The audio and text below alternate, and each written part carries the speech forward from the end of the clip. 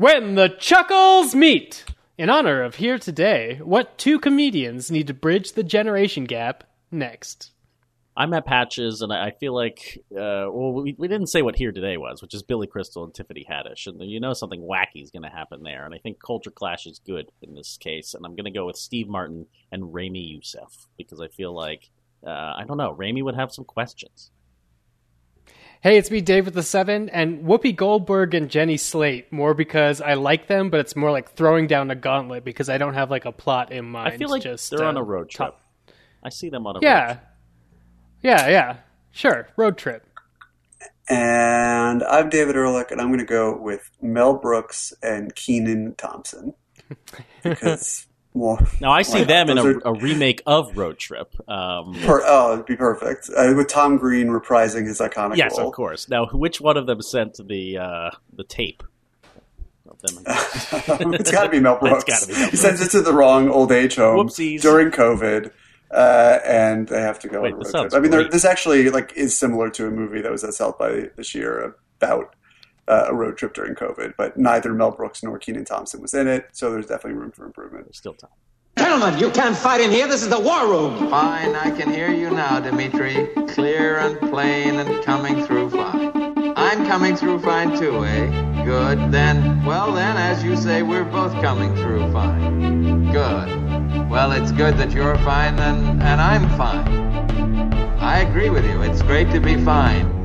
It's a podcast. Hello and welcome to another episode of Fighting in the War Room. It's Fighting in the War Room, episode number 347, Pandemic 59. It's still going, baby. For the week of Wednesday, Revenge of the 5th. Is that what people say now? It's not Star Wars Day. It's not May the 4th. It's Revenge of the 5th. Is that a thing, Dave? I would rather Revenge of the 5th than Cinco de Mayo if we're talking about things to say on May 5th. Fair enough. And on Revenge of the 5th in the year 1904, when it was first called Revenge of the 5th, I believe, Cy Young, he pitched the first perfect game in modern baseball as the Boston Americans beat the Philadelphia Athletics 3-0. Ugh, sports, get it out of my mouth. If a he had diarrhea game... the day before, so that's where Revenge of the 5th comes from. Oh boy. I was just going to say that if a baseball game is a perfect game, wouldn't it just be a game of hockey? I've bungled this joke. There was a way to make it work. There was a way, and I just don't think I found the right way into it. But my joke had poop in it, first of all. The Rangers aren't making the playoffs. I'm pretty upset about it, but that's fine. Next season, we're going to dominate. Are there reviews? Patches, do we have reviews? What? This is your part. You. I ask you if there are reviews, and then you read some reviews. Because we're definitely not talking about fucking Star Wars mobile games. Happy anniversary, Katie.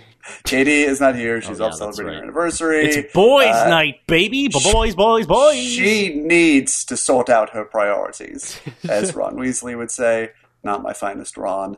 But yes, well wishes to the entire Rich / I'm not sure if we're saying her husband's last name on the podcast. I don't think we need to Clan. do that, but I hope they're enjoying it. We miss her. Michael 1994 James says, amazing podcast. Long-time listener, one-time Quarter Quell recommender for the Brazilian film The Way He Looks. I remember that. Shout out. Wanted to write in to both give a 5-star review and to give a belated thank you to David for having the only correct take on Godzilla vs. Kongo. You're very welcome, Michael James. I'll be brief, but I was unironically looking forward to this movie. I've seen Jurassic Park north of 300 times, and its bad sequels dozens of times, including the truly awful Jurassic World movies. When my boyfriend and I moved in together, he was genuinely appalled at how frequently I'll put on one of those sequels.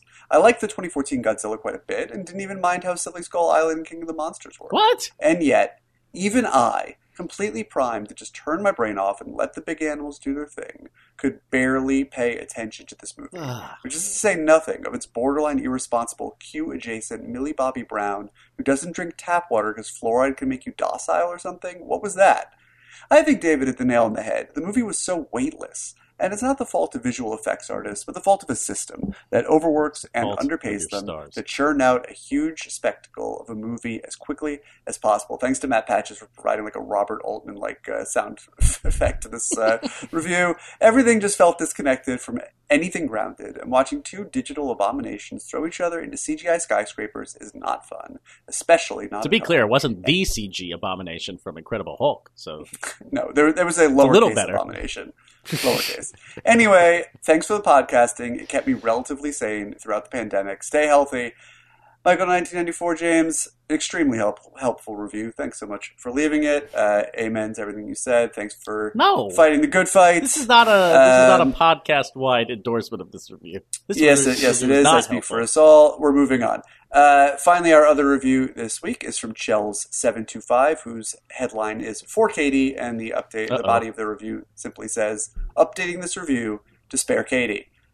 Well, Chels725, Katie done sparing herself this week. But we appreciate your efforts to save her from Star Wars Galaxy of Heroes talk all the same. If you out there listening to the show would like to prevent us from talking about the mobile game Star Wars Galaxy of Heroes, which is the consequence of not getting any reviews. The Star Wars Galaxy of Heroes thing needs a deadline. Like at least Kong Skull Island or Kong versus Godzilla, whatever, had a deadline, and then we did already have to devote a segment to talking about Star Wars Galaxy of Heroes when we had a week. So when are you going to spare us? When do we get a new topic here? Let's say the other side of the quarter coil seems like a good place. That sounds good. Yeah. Well, in the meantime, we'll brainstorm new threats. Exactly. Oh, there will be a new threat after the quarter coil.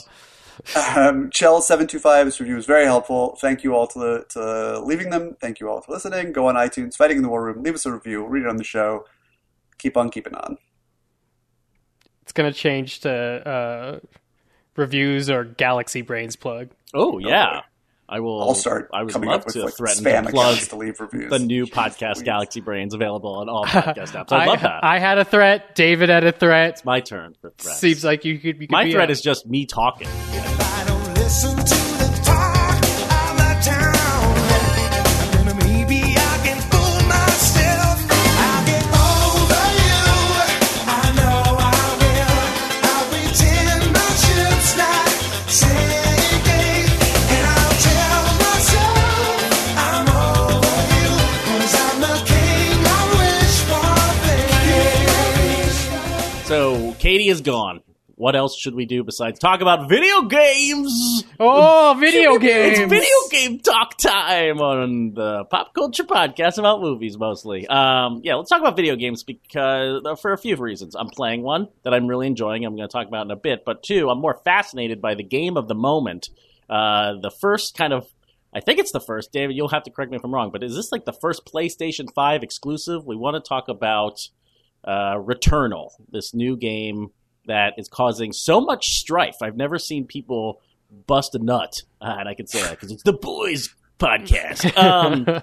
People are just losing their minds over Returnal because from the sound of it, it's long stretches of gameplay, difficult gameplay, boss fights and all that, but there is no save option. Like you might play for 30 minutes or 40 minutes or something and then die and then have to go all the way back to the beginning. Is this entertainment? Is this video game fun, David? Is Returnal a good time on your couch? A number of things to address there. It is technically the first PlayStation 5 exclusive. There are other games that have been really high-profile PlayStation 5 releases. Miles Morales. But they were all Miles Morales, even the Demon's Souls remake, which technically only came out on the PS5, I believe. There may have been a PC version. I think it was just the PS5. But that was a remake. Miles Morales was also available on the PS4. Returnal is a game that was built from the ground up for the PS5. It was teased as a launch game for the system originally before it was delayed. And it does feel truly, as much as I enjoyed both the Dark Souls remake and Miles Morales, it does feel like the first proper game of this new generation of consoles in every which way that it can, especially on the PS5, involving the DualSense controller and the haptic responses and the sounds that it makes. It's incredibly immersive. And who would have thought that the controller of all things that looks just like all the PlayStation controllers have for so long would be this incredible source of innovation. But to Patch's point, yeah, I mean, you were half right. This is a roguelite game in the tradition of something like Hades, where there are procedurally generated worlds that it's not completely random. There are 6 biomes in the game, and there are only so many variations of them, maybe a seemingly infinite number of them, but within certain parameters. And every time you die, the world reshuffles, and there are plot-related reasons for that. And every time you die, you play this woman, Celine Vassos, who the game starts with her trying to find this alien signal coming from a planet that is giving very, very, very strong Alien Covenant planet vibes. And she crash lands there, and every time you die in the game, she wakes up again, Groundhog Day style, back at her crashed spaceship, and is stuck there for all eternity, it would seem. Trying to figure out the mystery of why she's stuck on this planet, why her 20th century Earth home is sitting on this alien planet and filled with all of her creepy memorabilia, etc. And so it's an action game told mostly from the third person. You run around, and it's very, very, very hard in a way that appeals to masochists like myself, in a way that appeals to Dark Souls fans, etc. And when you die, you go back to the beginning. There are permanent unlocks. I mean, not just the progress is a lot less defined than it is in something like Hades. There are long runs, and the runs are much, much longer. You can beat Hades, one run through of Hades, in about 20 minutes. Runs in Returnal can last hours, and often do. I mean, between 2 and 3 hours if you're really cooking with gas and making progress through the biomes and collecting all the different weapons you need to be powerful for the bosses at the end. And yeah, you can die and go back to where you started. There's some currency that carries over. There are permanent unlocks. And when you kill a boss, the boss does not respawn. So you only have to kill the bosses once, which is a big deal. I think where a lot of the consternation was coming from in this incredibly fun game that is like lightning fast and makes you feel, even if you're only mediocre at it, like you are like a Twitch superstar. I mean, like, it's this bullet hell thing. You're ghosting through bullets that are coming at you and setting off triggers with your left trigger and alt fire and jumping and grappling hooking, and you really feel like you are like fucking Fred Savage in The Wiz over here. And that's really so this exciting, isn't Breaking the Waves, the game. This is not Von Trierian torture. No, but the thing is that like there is no autosave feature, right? So if you go to like the next biome, and the longest a run can be is 3 biomes because the way the game's broken up, like, there is a little safe room at the start of the biome, and I think people have been sort of conditioned to expect that the game would auto-save there, so that if you died, it started there, or if your PlayStation, if you switch to another application in your PlayStation, or, as has happened to a number of players, myself included, if the game either crashes, which has only happened to me once, knock on wood, or if the game auto-updates while it's on rest mode, your run in media res will be erased, which can be pretty crushing. I mean, I'm not proud of this, but when they sent me the game early to review, and it's very, very hard. And in my best run, in the end of the second biome, the game crashed,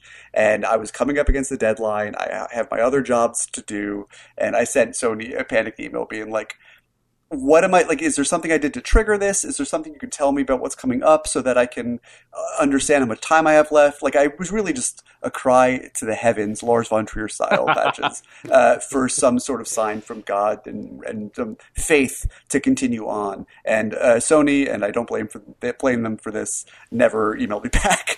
But the next day, in a testament to how addictive and fun it is just to play this game, I just, nutted up, as Matt Patches would always say, and was actually on that first run because of how the game sort of teaches you how to play it, was able to get past where So maybe I was. this is more Herzogian than it is Von Sure. Trier. That might be a better analogy, but the game's called You're learning. Returnal. I don't know if we mentioned that, and it is very, very, very, very, very fun. If you like your games hard and punishing, but very cathartic, these like really breathlessly intense boss fights that leave you, you don't even realize that you've sort of been holding your breath for the last couple minutes, or however long one can hold their breath, and are just sort of so over the moon about that beating them. I mean, this is definitely the kind of game for you. I know there's a limited group out there who have their hands on a PlayStation 5. It's still wild. Yeah, it's wild, and it's so expensive, and Returnal as a game is $70. Wow. I really, one of the several reasons that I'm pushing into games coverage is because I can't afford to play these games, and I really want to. And so the dozens of hours I'll spend pouring into this assignment is worth it for the $70 I don't have to. But for everyone else, I loved it. Yeah, that's fascinating. Dave, are you playing anything? It doesn't seem like you could possibly be playing anything that punishing, but I don't know how No, Apex I Legends is resisted going. buying Pokemon Snap just to have something completely unpunishing to do because it is like $60 and I don't like. I could wait. It doesn't help me with any other of my Pokemons, but I am still grinding Apex Legends because I tapped out at 500 XP, which is the top leveling out, and so I was like getting so close. I was in like the 480s at the beginning of this season. So every once in a while, just like drop in and shoot some people. It's a battle royale, free to play shooter that they're coming out with like a mobile version of, which seems insane. But isn't that what Fortnite has or does? Well, Fortnite Isn't this how Fortnite became the biggest thing on the planet and currently going to legal battle with Apple right now? Yeah, I guess Fortnite is a different type of battle royale game in the sense you could like do other things in there. You could obviously like build cover. You don't have to necessarily have a high frame rate experience. Apex Legends is based on the Titanfall series of like, so movement's very important, frame rate's important, bullet drop like exists. So they did introduce a Switch version of Apex Legends, which I tried and is very difficult because it runs at like half the frame rates. And When's the APOC version coming out? Am I right? Hey. Sorry, I just went through like a 15-second internal battle as to whether or not that joke was worth the time it would take to make, and I Only listeners ultimately can decided decide. that it was. Vote now. But yeah, in terms of like other interesting, weird gaming news, I'm also excited that Nintendo, like 2 years after its release, finally updated Mario Party so you could Yes. play the actual game online. I wish with this other hadn't people happened who a have it. year plus into a pandemic. It would have been great Yeah. for when I was trying to figure out things to do with people and playing Jackbox games for like the 8 billionth time. but Patches, Mario Golf is coming I this am summer for the first time very- since the GameCube days. Very pumped about Oh my games God, that I I can't can even actually believe it. dominate the Polygon staff at. I was the reigning Mario Tennis champ, and people are worried about my Mario I can't Golf. fuck with Mario Tennis, but my PD Piranha will take you on in Mario Golf. Well, I will wrap this gaming segment by suggesting people play something much more calm and much more zen than I can imagine Returnal to be, and that is a game that came out, I think, in August of last year. But to your point, David, like I cannot. I have buyer's anxiety about everything. I can't buying a $60 game gives me a lot of stress, or just even imagining it. And so I recently signed up for Xbox Game Pass, which allows me to just download games that people played 6 to 8 months ago for the price of a Netflix subscription, essentially. And I can try games and then put them down and try new games. It's my way of life. I do not need to be up to date with things. So I am playing a game called Spiritfarer, which came out last year, and it is just lovely. It is pretty stark. It is about this young woman named Stella taking over the job of Charon to shepherd the dead through the gates into the afterlife. And but the animation style, it's like almost like graphics from LucasArts games, 2D animation, just beautiful. Kind of Eastern influence too. It has this Miyazaki vibe to it. You run a ship across the ocean, and the studio behind it, Thunder Lotus Games, has described it as a cozy management game about dying. And I think that is a very, very apt title because as you pick people up, everyone seems to have a connection to the Stella character from her life. But she is a young black woman, and all the spirits she picks up are like anthropomorphized animals. So you have a deer woman smoking cigarettes on your boat, and you have a happy-go-lucky giant toad on your boat, and you have to build them a kitchen, and you have to build them houses, and you have to jet around this giant map and steer your boat and go fishing and make them food. And it's just like such a pleasant, wonderful experience. To make them happy, you have to give them hugs and feed them and go to different islands and complete their quests so that they can eventually die. And they talk a lot about death and life on Earth and how much they miss being with Stella in the real plane, the mortal plane. And there's just this sadness to it that I think creeps into a lot of the Studio Ghibli stuff, and I feel that thematic connection too. Playing it has been, I actually, as I told you guys before the podcast, ate Polygon's dog food, that's the tech phrase, and I looked at a list of like calming games to play during these tough times, and Spiritfarer was high on that list, and I would highly endorse the recommendation from that vantage point of just like, if you want something really peaceful, Spiritfarer is a perfect game. It's also something I will play at like 11:30 at night, and by 11:50 I will be falling asleep on my couch because the music is so melodic and beautiful, and the visuals, it kind of, you know, the sun will come up and then it will set, and then the sun will come up. You have to get all your jobs done before then, and then the sun will set and you have to go to bed. And it's such a beautiful, beautiful game to play. I'm really enjoying it, and I would never in a million years play Returnal, which sounds stressful as fuck, and I will not be doing that. So. But do you need a shitty Xbox to play this game, or can you do it on? You can play it on Xbox One, on PlayStation 4, the Switch. It's on your computers, but I'm playing it with the Xbox X through Game Pass, and it looks amazing on my big TV. I will say, and it's great to know that it's on all the systems, that as stressful as something like Returnal can be, there is a kind of zen, to go back to a word you said earlier, when you're really sort of locked in. Those rhythms. And, you know, yeah, and you sort of tap into the patterns.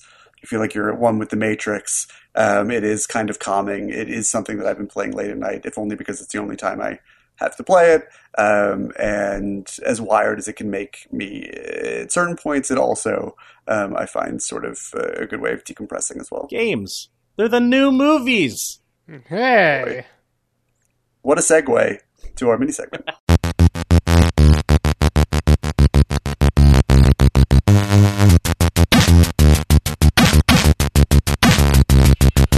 See me coming to town with my soul, straight down out of the book with my fingers holding on to the devil. I know all my troubles are hanging your trigger. Take your eyes and your mind from the road. Shoot your mouth if you know where you're aiming. Don't forget to pick up what you saw. Talking trash to the garbage around you. Well, our mini segment is basically about picking up what Patch has just left off about the new movies, whether the old movies or the new movies, the future of movie theaters, really hinging on this trailer that I would imagine a lot of people who listen to this podcast probably saw today, that Marvel released. Trailer might not be the right word for it. This sizzle reel that was, you know, go back to the movies. It was a love propaganda. letter to the movies. Yeah, I mean, it was really, it really, the feeling I came away from it was like the movies and Marvel are now indistinguishable from one another. But in Marvel, you know, the movies have become a synonym for going to the movies. It's become a synonym for seeing some Marvel junk. But which is funny because we're coming off two different Disney Plus exclusive Marvel series that connect to these movies that you need to watch to fully understand. Mm-hmm. Well, they want to have it every which way. But this clip reel was for, you know, the power of the movies. They had clips of audiences on opening night watching the end of Endgame. There were clips from a number of different Marvel movies, and then they teased a couple of the movies that are still coming up in the pipeline. They revealed the title of, yes, please say them out loud for us. Okay, so we have Black Panther: Wakanda Forever. We have, I'm going off memory here, yes. so let's see. Yeah, you're doing a good job so far. Thank you. We have The Marvels. The Marvels. Captain Marvels. The Marvels. Just Marvels? Just The Marvels. Drop I got that right. I got that right. Marvels. No, it's The Marvels. I was then quoting. The Marvels. Okay. We have Thor: Love and Thunder. That's an old one. Mm-hmm. We have Ant-Man 3, like Keep going. Into the Quadraneros. No, that's not right. Not Quadrophenia. Quantum. Mm-hmm. You're close. Quantumania. There you Quantumania. go. Quantumania. You have Shang-Chi and the Seven Rings. Right? That's coming out like in a few weeks. 10 rings. They added 3 more rings? Fuck. All right. It's going to be a long movie. There is the Eternals we knew about. Not to be confused with Tarsim's The Immortals. Who would confuse those things? And who has thought of Tarsim's Immortals in years? I think of it every day. And There was one other they announced. There was the Guardians of the Galaxy Volume 3 that doesn't have a subtitle. Don't or forget Part about 3, Volume Fantastic Four, the unnamed reboot without a release date, but it's just the ending of every Marvel mega trailer. I like that. Wait, was that in there today? I missed that Yeah. entirely. Yeah, it was the end of the thing. It's just The- like the coming very out last sometime logo. after Guardians in 2023. But it was just like a logo. Yeah, they yeah, didn't yeah. show. I see. Directed by John I don't- Watts. You love his films like Spider-Man, Far From Home, Absolutely. Spider-Man. I'm a big Watts head. Homecoming, Spider-Man, No Way Home. No Way Home. There we go. That's the one. And then Doctor Strange, Multiverse of Madness, and Black Widow. Right. All of these movies. So we got all of this, and I was talking to people earlier who were saying that it felt. I'm not sure how they got to this conclusion, but whatever. They were saying that it felt like a eulogy for cinema, which is sort of counter to its intention, which was to get people hyped about returning to the theaters and saying that these sort of marquee Marvel experiences can only be had in theaters, as opposed to the dog shit they shovel onto Disney Plus. It's funny how quick. I mean, we'll see what happens with the Loki show, but it's funny how quick the quality gap that used to exist between the Netflix Marvel shows and the movies has already reasserted itself. At least to my eyes, even though a lot more people are paying attention to the Disney Plus shows for sure. But yeah, I mean, so it just led to the question, especially now that we have screenings coming up for In the Heights, that they're not giving a screening link option. I mean, it's like the first emails today were for that, were for A Quiet Place 2. Get That your the Quiet asses Place 2 back email, in the theater seats. We're showing this yeah, movie in it made like theaters. no. There was a reference to like complying with COVID protocols, but it had a lot less language than most of the emails I've gotten about the odd private in-theater screenings about the pandemic. I mean, it really feels like the movie industry, with Cannes around the corner, with the summer movie season happening, is trying to reassert some balance and bring people back into exhibition. So we were just talking about what the future of this year at the movies might look like. If you guys think that audiences will return, as it seemed from the previous weekend where Mortal Kombat and Demon Slayer were both making a pretty decent coin at the theaters, that they were going to return to Relatively theaters, speaking. or like this previous weekend when both those movies dipped 70%. Like, what is the forecast for the rest of this year going to look like to you? I think it'll probably accelerate. Like putting Black Widow is like a benchmark in terms of Marvel and linking Marvel to theaters. I don't think is bad. I think, we talked about this a little bit on my other podcast in one of our Patreon specials. But I think we all voted it's like F9. F9 is going to be the one that gets everybody back into theaters. Yeah. Well, Vin Diesel's also, just like Marvel released that mega teaser trailer thing, Vin Diesel has put out a video promoting F9 that's like, hey, come back to the theaters. This is where the magic happens. That's a terrible Vin Diesel. But that was real bad. That was- what was but I that? think In the Heights is. I mean, obviously, it doesn't have quite the same financial potential as F9 because very few films do. But I do think that In the Heights is shaping up to be a big hit. But these movies are still going to come out on HBO Max. Like the Warner Brothers stuff, I don't know if they That's expected us true. to be back in theaters so quickly, but we're still getting all those movies I keep forgetting that In the through Heights the is opening day and whole date. year. Yeah, it's pretty wild. So I don't know if that one's going to do so well. I mean, we need an F9. We need a Black Widow. We need these things that were maybe going to make $300 million, make maybe $100 million in theaters this year. Yeah, I mean, I think In the Heights is definitely going to eclipse, probably more than double what Mortal Kombat did, even if it's opening day and date. I do think that's something that people are going to want to see in a communal setting. But yeah, I think F9 really is the summer benchmark. But the question is, like, is that going to? We know trickle down economics doesn't work, but is trickle down theatrical exhibition where these hits give new life to specialty distribution and the Well, Yeah. that's why I don't studios find going to the happen? Marvel stuff to be a eulogy. Like, they're keeping the movie theaters open. And the fact that movie theaters will be open, I think other movies will find their way in. Like, I think Green Knight stands to be a successful movie this year. I think Zola, A24 Zola, could be a pretty big movie as it slowly rolls out over the summer. It's a crowd It's pleaser, been, and I think the like trailers 16 are just going months to blow since people's minds. I saw Zola. Yeah, I know. It's incredible, right? Reviewed it out of Sundance 2019. But I think that movie will just 2020, get so much buzz. Oh my god, yeah, 2020. I forgot. Part of 2020 was still like normal life. But yeah, don't you think that these are true tent poles now, in the way that we used to call them? A tent pole kept the whole tent up, that kept these movie theaters propped up, and they will again.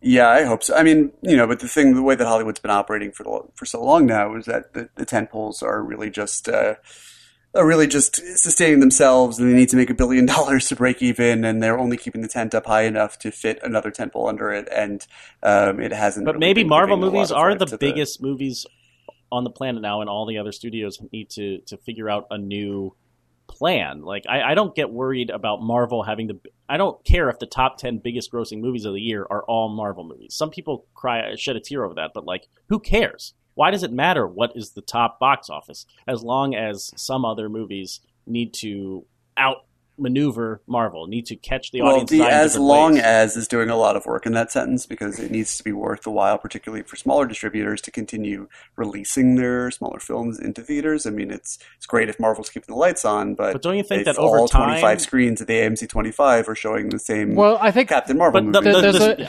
Go, Dave. There needs to be an injection of like a tentpole, just like to get everybody back into theaters. But like the positive side of that is it could be, like everybody's first hit of a new strain of weed they like, and they're like, oh yeah, theaters, fuck yeah, that's honestly great. Yes, that's a great analogy. Like, people will get rehooked, and I also think, maybe not every indie distributor will survive this, but new ones will crop up. Like, I do think that part of the industry will survive, even if the players currently won't, and that sucks. Well, I hope that's right, but I do think that what you guys were both saying a second ago is incredibly true. It's not just about being rehooked. I think people need to get back into that habit. They need to. I can go to the movies. They're like, yeah, exactly. They need to remember that it is a thing in their lives that they have the possibility to do, and they need to convince some part of their brain that it is safe again, and that is a hurdle to get over, even for those people like us who have been fully vaccinated. It's still, you have to retrain that old muscle to actually entertain that as something that you can do in a night, because we've just been shut away for so long. So I do think what you guys are saying is right on the money, that like one trip to the theater, particularly a enjoyable one, that lets people really get high off that experience, like a new strain of weed, will be what galvanizes. Like, you have that high off of F9, and then the next time there's a movie that you were kind of on the fence about, and we're like, oh, maybe I'll watch this on HBO Max, or maybe I'll just watch it in 6 months when it's available, if it's not on HBO Max, that they'll then be like, I'm just going to go to the theater and see it. Especially, testing the waters. Like, I've been out of my house. Oh, I can go out of my house again. Or and I like Marvel calling it shot, being like, 2023, Guardians of the Galaxy 3, movie theaters, they'll still be there. Get ready, like, get back in the rhythm of this shit. Well, what do they have to lose? I mean, if they obviously they make a shit ton of money off of movie ticket sales, but if movie theaters in some post-apocalyptic hellhole do not exist in 2023, there's no binding legal language that prevents Marvel from pivoting to Disney Plus for the rest of their slate. They did it for Black Widow, so. They could also be last people out of theaters, and that would be like a little line in the history books. And then there was only Marvel movies, and then there was nothing. Fortunately, that's not exactly how it's going to go down. But, please, I just wanted to be extremely positive and extremely negative in this segment. Mission accomplished. But yeah, it'll be interesting to see. I still think so many of these doom and gloom articles and ways of thinking about it are somehow forgetting that there's a pandemic. I mean, like, obviously there are real financial ramifications of movie theaters being closed last year. You've seen it with the ArcLight, which is particularly harrowing. But so much of the behavioral analysis conveniently ignores the fact that people have not been able to go to the movie theaters without risking death from an airborne contagion over the past 15 months. And so it'll be interesting to see what happens when that threat is diminished. Go to the movies when you are vaxxed and when things feel safe. That's what I say. Is that a good idea? I don't know, Dave. Yeah. So maybe. one movie, one really. Oh, there goes my microphone. Yeah. One really good new movie that. Wait, are you starting the third segment? I'm going to kick it off to you. But No, this this a is all natural segue Dave. that you Dave are, says fine, this segue. but if someone doesn't want to capitalize on the natural segue that you've already ruined, There's no then natural fine. segues on the show. There's The music shows don't breaks. have segues.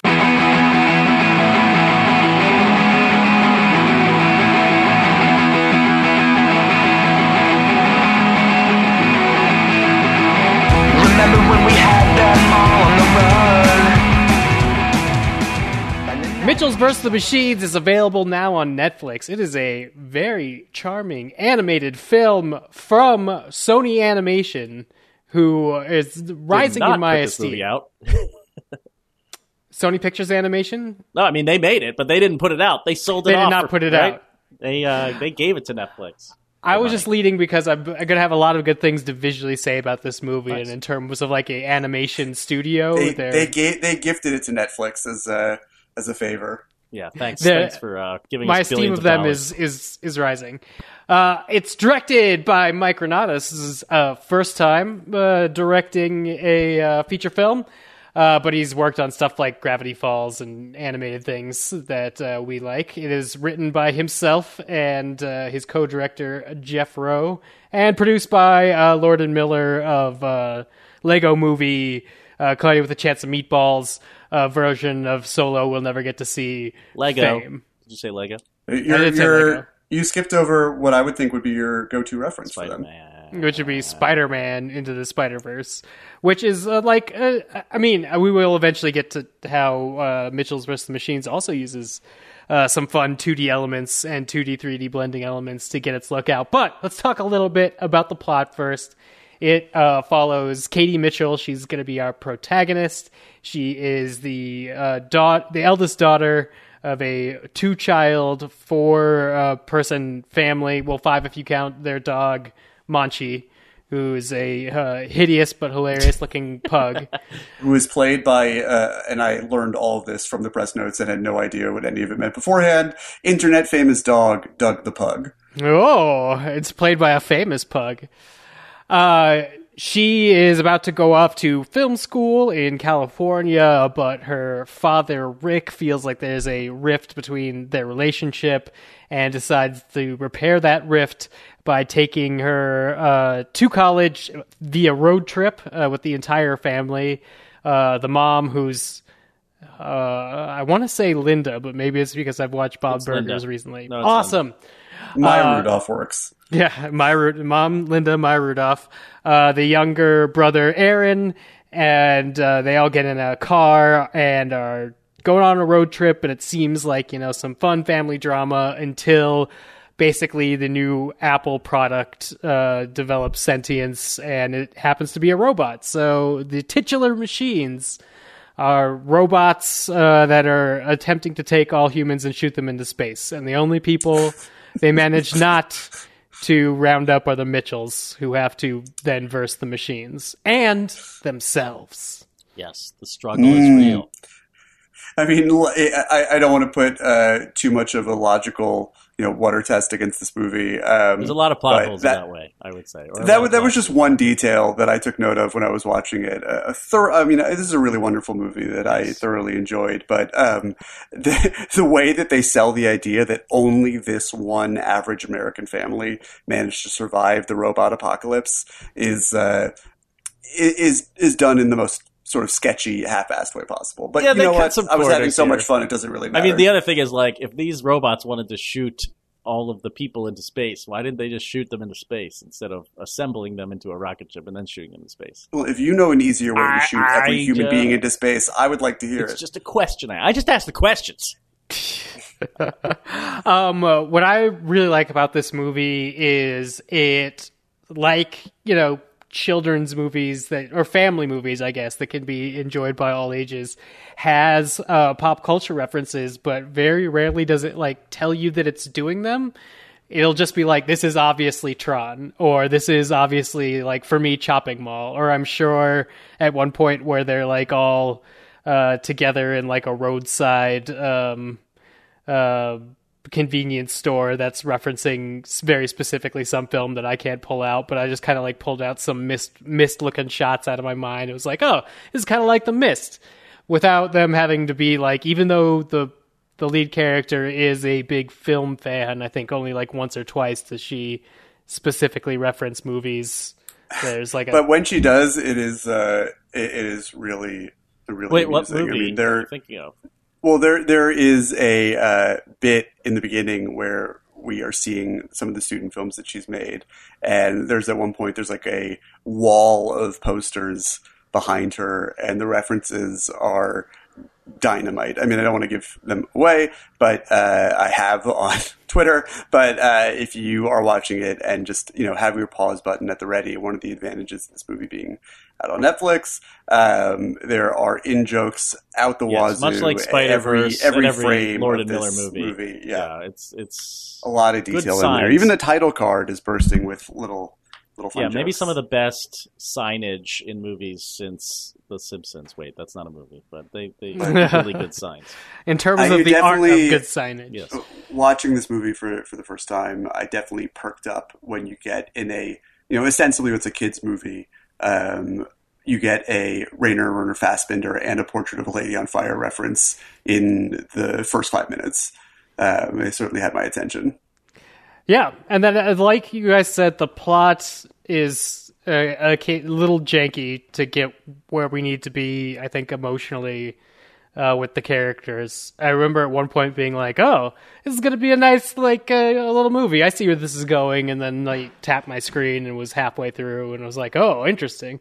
Are you saying Uh, it's long? Is that what you're saying?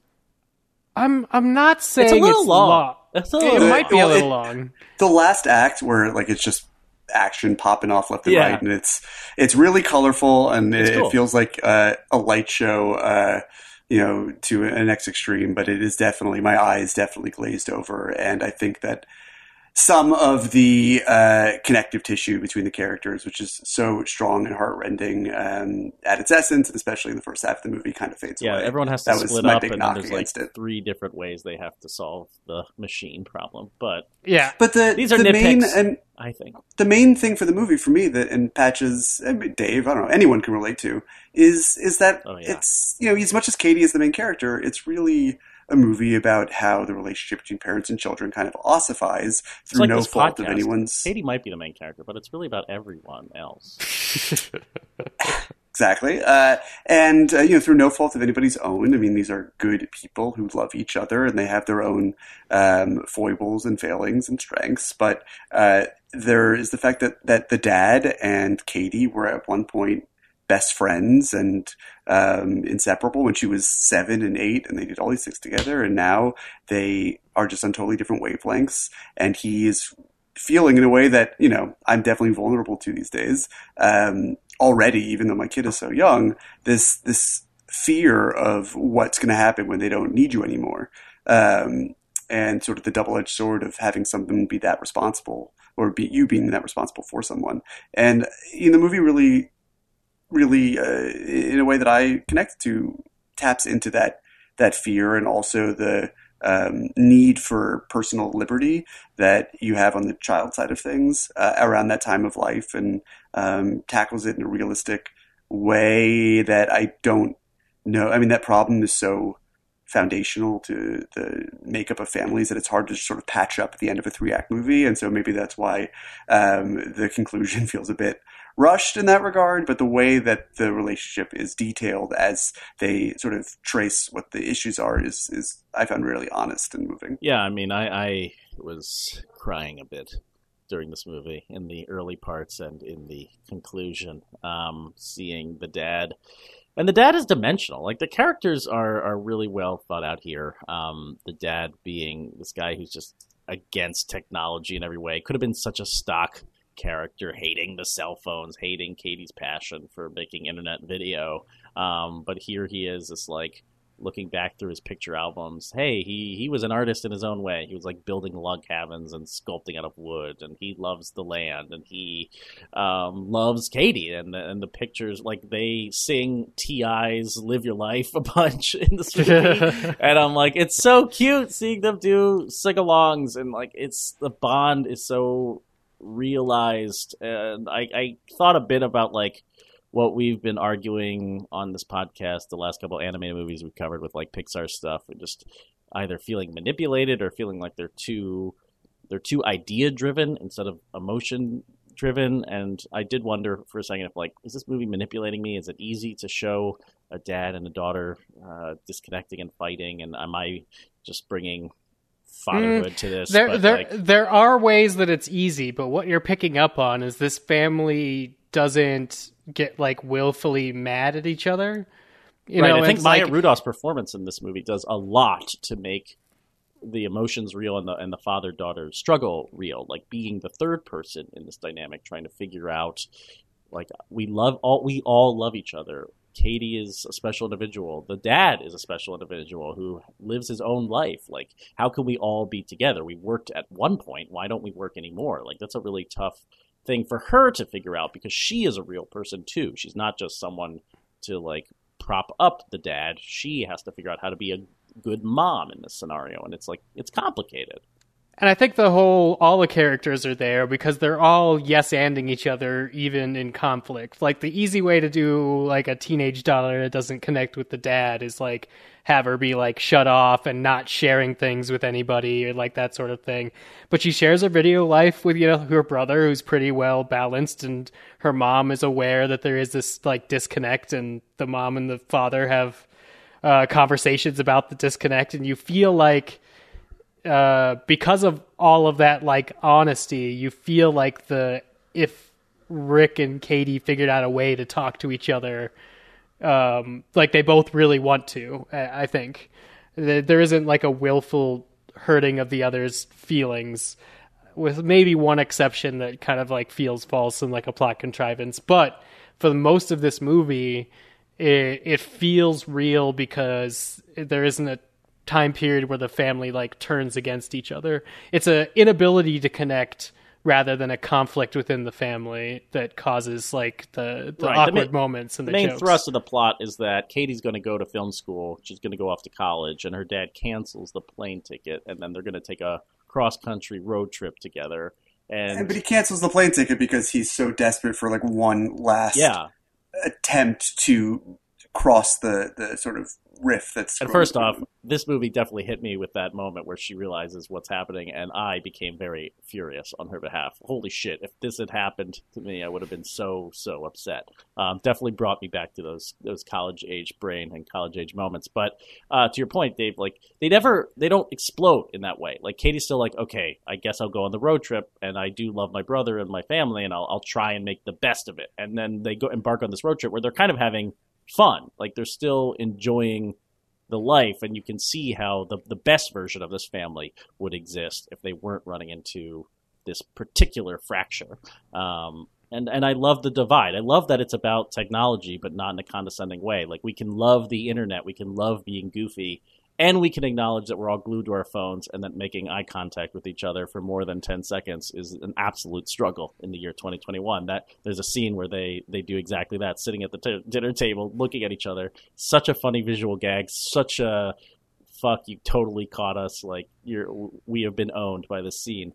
But it's not condescending to the internet, to the point where it's like there's tons of internet gags, like lots of Instagram filter jokes and like decals on screen, and it's all part of the aesthetic. It all is loving and finding joy in the internet in a way that I don't think many movies that I can think of at all have ever embraced the internet in this way. It's always a horror show. It's always something to be feared. And here it's her gateway, her art, her what's way of funny expression. is that she's going to film school. She loves, as I mentioned earlier, her tastes are far-ranging, but they include Rainer Werner Fassbinder. It's good that she went to California film school. Let's be honest. If she had gone to NYU or Columbia, she would have been eviscerated.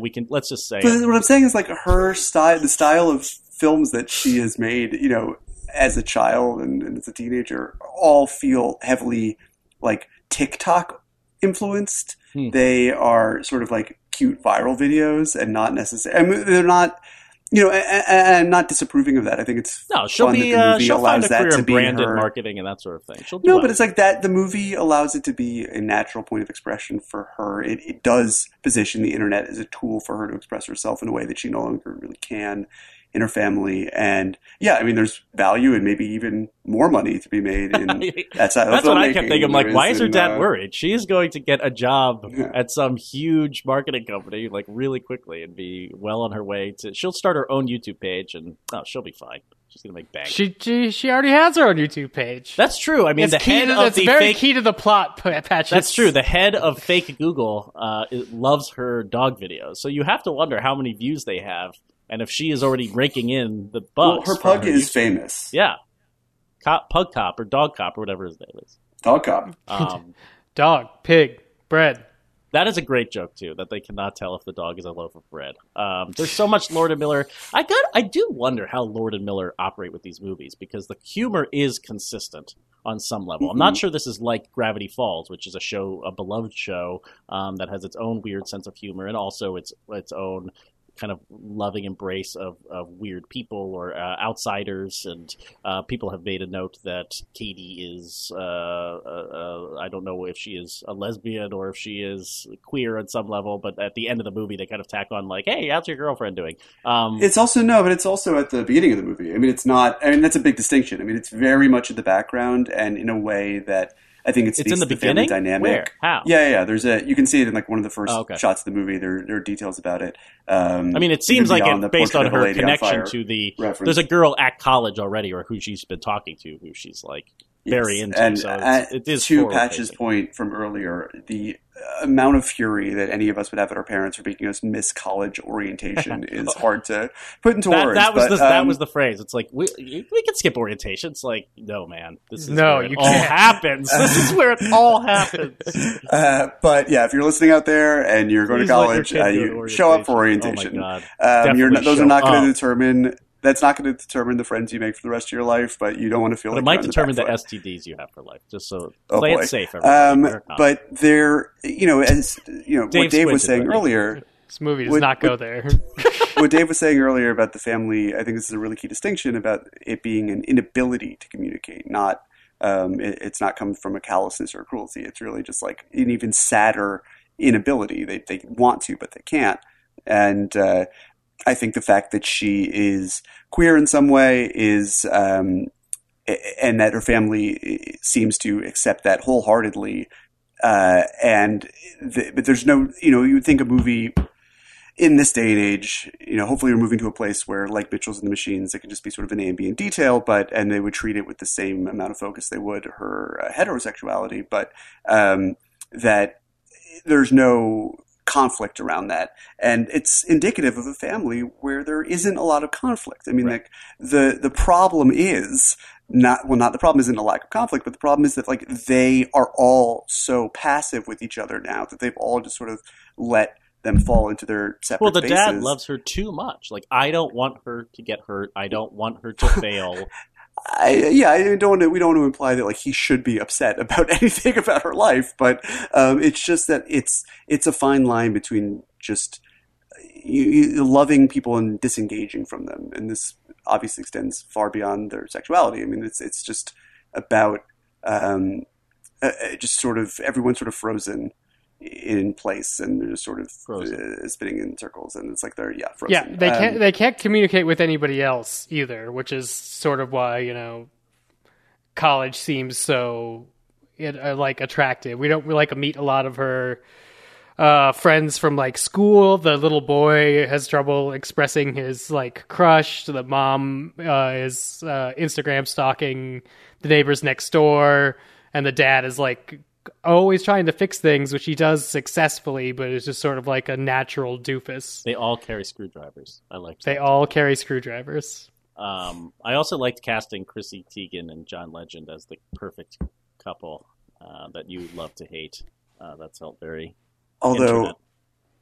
in a movie where I don't know if I clocked that it was their voices. They only have a few lines, but in a movie where all of the voice performances are varying degrees of excellent, including Beck Bennett as the Deborah Bot 5000. Because Beck Bennett I and Fred believe. Armisen are the... And Fred are Armisen as the other. One of them is dysfunctional Eric, and one robots. of them is the Deborah Bot 5000, right? The dysfunctional robots. There is a cameo in the second half of this film on the flight where they're sending all the people up into trying to shoot them all in outer space. That is funnier than the entire cumulative output of Imagination Entertainment's Minion movies and everything else in like just a span of 2 minutes. Good stuff. Well, I guess to really, loop back hit, to really my hit the sweet spot for me. Other question for you guys, which is the humor in the movie, the gags and stuff. It's interesting to me that Lord and Miller, they're a brand, and their movies seem to have consistent humor, but they're not writing them and they're not directing them. And not to say that we should try and figure out like authorship here necessarily, but do you think that this movie is consistent with those other movies, or am I glossing over the unique comedy elements of this movie? I don't exactly know how they bring their humor to this, but it does seem consistent. Like having a giant Furby. Well, I know Mike, the director, Rianda. He's a millennial man. He's in 1984, so a lot of the references of this movie seem extremely millennial dad Man, to one me. of the Phase 4 movies. Yeah, that's right. But giant Furbies attacking people—that seems like something only a child of the mid 80s could potentially put in here. But what do you think of the humor? Is this Lord and Miller again, or is it something more unique?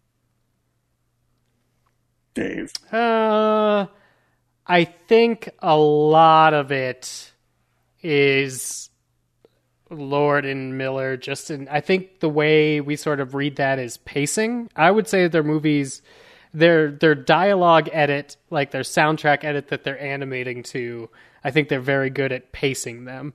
I would say they would have like some hand in that. Not like complete control. Obviously, it's going to go to the directors and sound mixers and everything for like the final say. But if I were to talk about where they would be able to put their brand on a movie and be able to be felt across like that many different producers and like storylines, it would be that.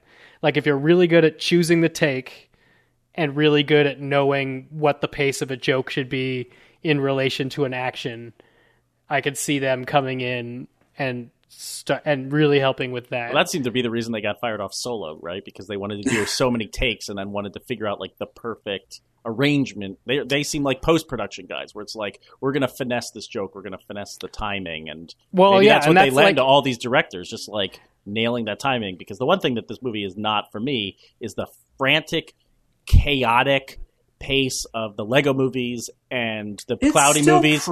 It's not like that. It's not as fast. spastic though. Like the cartooning might just be better. I thought a lot about David during this movie, which David hates 3D animation, but this movie is beautiful, and the cartooning in this movie is wonderful. It really did not. I am a loud and proud hater of 3D animation, and this movie did not set off any alarm bells with me or make me wince. I have at all. a guess. I have a visual guess. There's a lot of 2D stuff woven in there, a lot of hand-drawn affects. But yeah, I mean, the characters didn't all feel samey and plastic, which is a big sin. The backdrops. The characters have an interesting like outline to them, like a black outline, which I thought was interesting. So it's like a super saturated color outline. Like it's not always black, but it's on the model, and it's doing like what I would say is like an inner shadow. So it's coming in. Is that a Photoshop term, I believe? Yeah, I believe it's like so. It's coming on the interior of the shape, almost like a shadow would or like a highlight was, but it's triggered by more of like what angle the face or the arm is at. So it gives the illusion sort of like of bounding lines like you would have in 2D animation. It is incredibly smart. And I had to rewatch the first 10 minutes of this movie again, because the first time I'm just like, why am I picking this up so much better visually than other like 3D animated, techniques? And it's not entirely, I mean, they do a lot of cool, in anime it would be called face faults, but I don't know. I guess Patches has called it like Instagram stickers, but 2D animated elements that are communicating like a character's emotion or something like that are really cool and actually like 2D laid over. But it's like there's also something about the motion. I might need to like frame by frame it to see if like they're doing any sort of weird Spider-Man Into the Spider-Verse-esque motion. But I really think ultimately like that line of saturated color is doing so much for definition.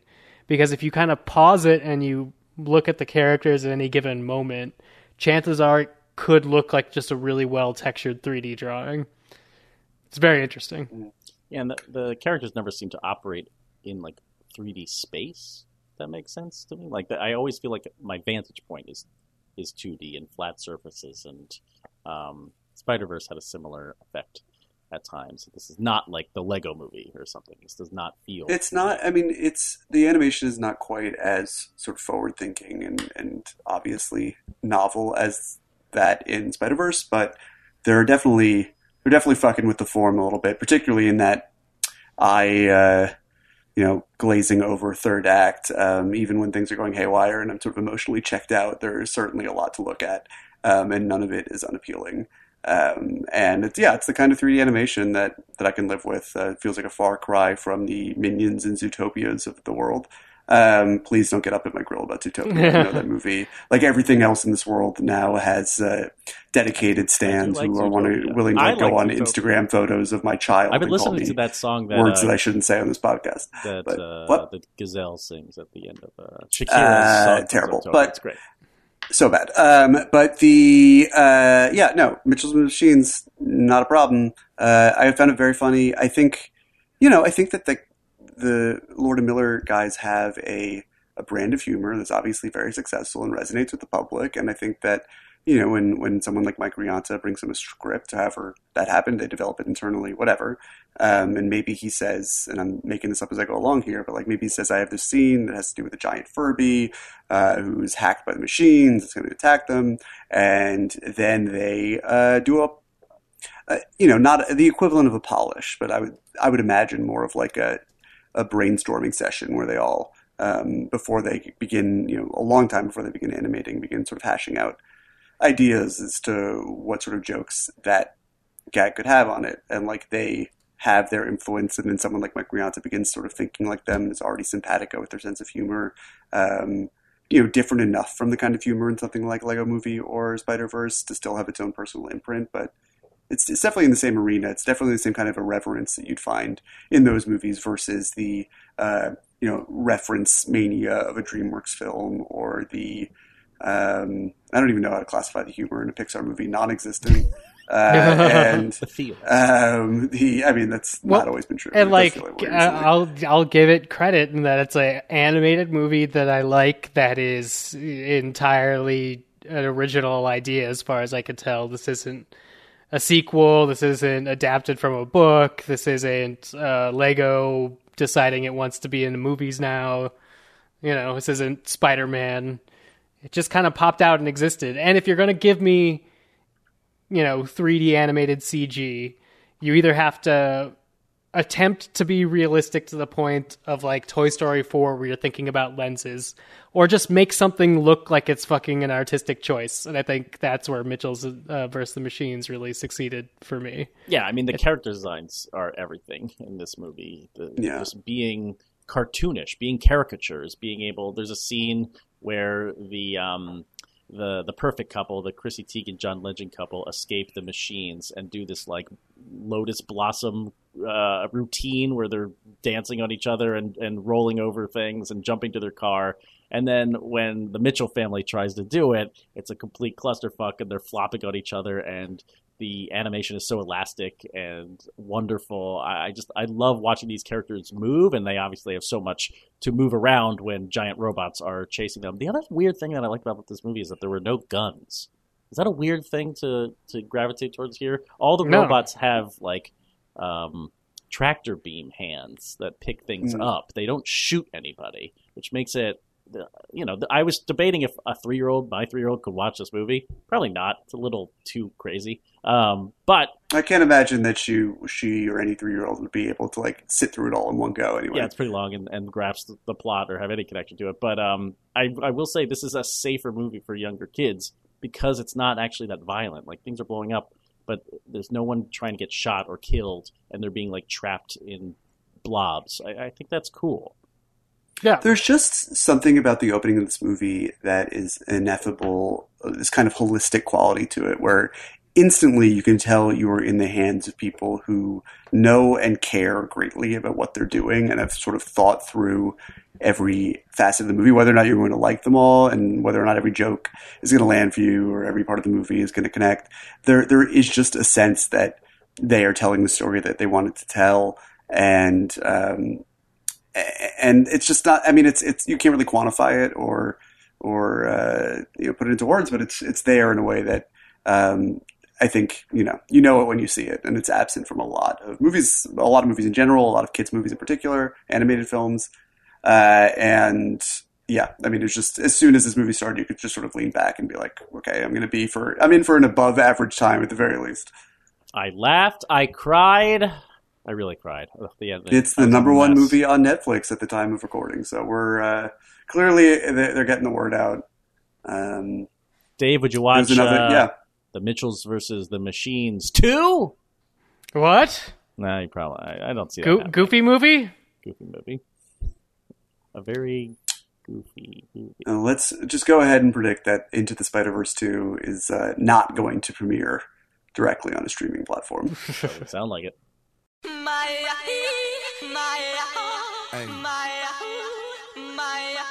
It's a special what's happening to all my... That does it for this week's Fighting in the War Room. Next week we'll be back. We're not watching anything. We're going to be playing a game. And it's not... Would you like to play a game? Wait, is that from Saw or is that from War? From Spiral from the Book of Saw. Get it right. My bad. Yeah, we're going to be doing something a little different next week, and I'm very excited for it because I've set up a plan. I have a plan, and you will all embark on that plan. It'll be a wonderful plan. I'm very excited to share next week's podcast with people. Tremendous. Dangerously close to like a Trumpian rhythm there, Patches. Oh, wow. But have I been morphed by the last 4 years? it's a great plan. I have a plan. It's the greatest plan. Greatest plan. Remember that guy? He's really gone. It's just great. Vaguely. Is he, well, though? the effects, Is he? I understand. Not it's a gone toxic enough. environment. No, not Which gone would enough. be arrested. We'd have to go back in time and do a lot of film work. Anyway, get excited for next week. And why don't we also tell people where they can find us on the internet? Wait, I usually go first here. I don't want to keep talking, though. Dave? I'm Dave Gonzalez. You can find me on Twitter at DA7E. You can also find me on The Storm, a Lost Rewatch podcast, although not currently. If you go to The Storm Lost Rewatch podcast, instead you will find Joanne Robinson talking to Damon Lindelof, where he reveals that one of his favorite characters in all fiction, this was one of the questions she asked, is Jules from Pulp Fiction. Find out why. The Storm, a Lost Rewatch podcast. Might have to do that. And Dave? Bid? Yeah. That's my name. It's both syllables. Dave? You said them. Bid? What do I do here? I'm on Twitter occasionally at David Ehrlich, writing. I'm in the middle as we record this of writing a long and sort of delirious profile about Andrew Garfield, who's in the new Geoculture mainstream, who we had a wild time. I spoke to him for a couple hours last week, and it's a fascinating conversation. I cannot make any predictions as to whether or not any of that What Andrew Garfield fascination will character survive. do you think Andrew Garfield is most like? Well, that's actually one of the things we kind of talk about at length in a roundabout way in this interview. I did not ask him that directly, but we talked a lot about the way that his shadow self manifests in a number of the roles he's taken. So look out for that. I hope the article turns out well. I really can't make any guarantees at this point, but that'll be there. You can find all of us on iTunes at Fighting in the War Room. Fighting in the War Room, not Finding in the War Room. Fighting in the War Room on iTunes. Leave us a review. We'll read it on the show. If you can spare a moment's condolences for the Rangers not making the playoffs this year, but also a few words that are pointing towards what seems to be their future glory, that would be much appreciated. Thank you. And I am Matt Patches of Easttown, and I'm an editor, senior editor at Polygon.com. I'm on Twitter at Mr. Patches, and I'm hard promoting Galaxy Brains podcast at Galaxy Brains on Twitter. Please subscribe to that podcast too. It's been a lot of fun so far. And speaking of Twitter, Fighting in the Worms on Twitter at FITWR. And we love to retweet people who send us answers to our lightning round question, which was... In honor of Here Today, what two comedians need to bridge the generation gap next?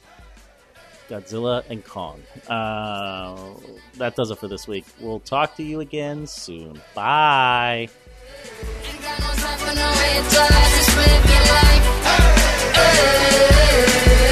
No telling where it'll take ya, just live your life. 'Cause I'm a paper chaser, just living my life. My life, my life, my life, just living my life. My life, my life, my life. Got everybody watching what I do. Come walk in my shoes and see the way I'm living if you really want to. Got my mind on my money and I'm not going away. So keep on getting your paper. My fair lady, I'm done.